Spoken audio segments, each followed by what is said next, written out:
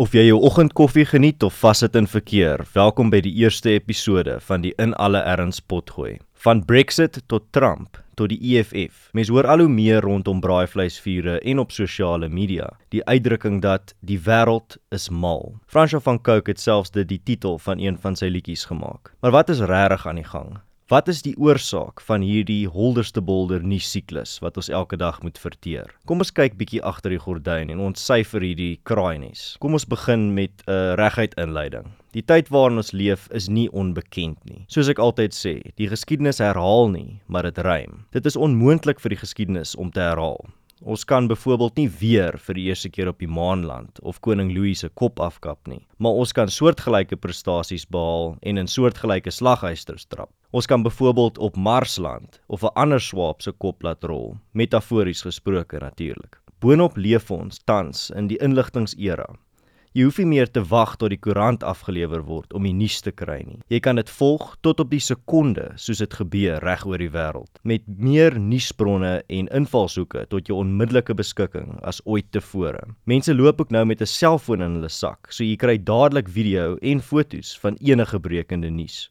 Vandag is mense meer bewus van wat in die wêreld rondom hulle aangaan, elke uur, elke sekonde as ooit tevore. Ongeag of hulle die ware feite het of nie, hulle het 'n versameling inligting wat hulle hanteer soos die feite. Dis al wat tel. George Gerbner het die term Mean World Syndrome uitgedink, wat 'n verskynsel beskryf waar gewelddadige, tragiese en negatiewe nuusinhoud van massamedia die kykers laat glo dat die wêreld gevaarliker en meer chaoties is as wat dit werklik is. Om sy punt te demonstreer, vra gou vir jouself, wat sal meer waarskynlik die voorblad haal? 'n busongeluk wat 10 lewens eis, of 'n organisasie wat malaria-medikasie verniet versprei en duisende lewens red? Hoekom tragiese en negatiewe nuus meer koerante verkoop is 'n onderwerp vir 'n toekomstige potgooi. Maar die kruks is dat die nuus wat ons daagliks inneem, oorweldigend van 'n negatiewe aard is, wat ons beeld van die wêreld verwring. En in die internet-era word hierdie effek versterk, soos ons heeldag deur ons sosiale media feed scroll en deurdrenk word met nuus, kinderstories en gerugte. Die geskiedenis is 'n ongelooflike leermeester en op 'n paradoksiese wyse kan jy die toekoms sien deur terug te kyk. Elke generasie, sedert ons in na Christus jare begin tel het mense geglo dat hulle leef in die einde van dae. Of dit nou die arme mense was wat geleef het gedurende die swart dood in die 14de eeu, of die generasie wat gesien het hoe die mensdom se menswaardigheid getoets word gedurende die wêreldoorloë. Dit is moeilik om objektief na jou eie tyd se eienaardige gedrag en krisisse te kyk. Eers na 'n paar dekades word jy die luksheid van helder retrospeksie gegee.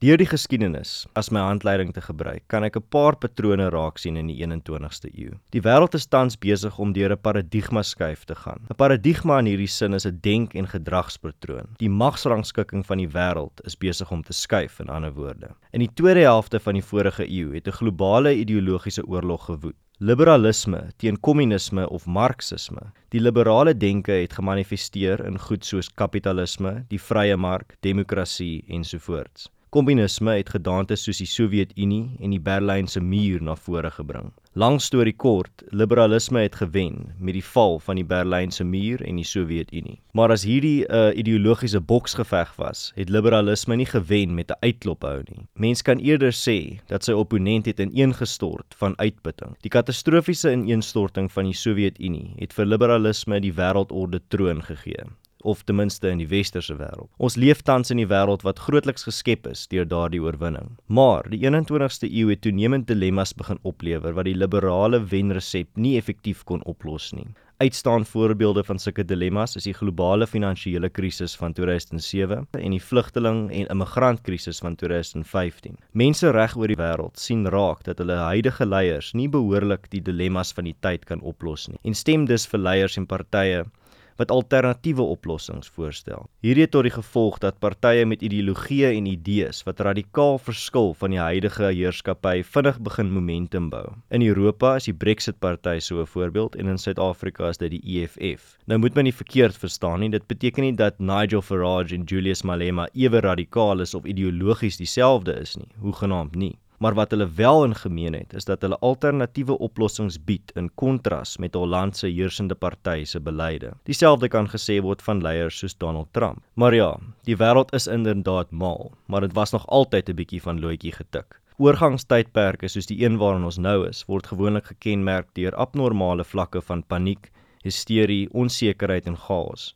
Of daardie eienskappe nou waar is of denkbeeldig. Maar daar is 'n baie duidelike blinkkant bo. Hierdie tydperke kom ook uiteindelik tot 'n einde en produseer altyd 'n nuwe era van vars idees en benaderings. Chaos kweek ook geleenthede, soos Sun Tzu uit opgemerk het. Op die oomblik is die ou liberale wêreldorde se petrol besig om op te raak. En 'n klomp kleiner, nuwe ideologieë is besig om hard te beklei oor wie volgende op die troon gaan sit. Ek self het ook nie die antwoord oor wie gaan wen nie, maar ek is wel seker van die feit dat ons leef in interessante tye. En dit is hierdie nuwe potgooi reeks se doel, om hierdie mal wêreld net so bietjie meer verteerbaar te maak. Ek is Erns van Sail. Hou moed, hou koers, dink vir jouself en dink vooruit. Tot volgende keer.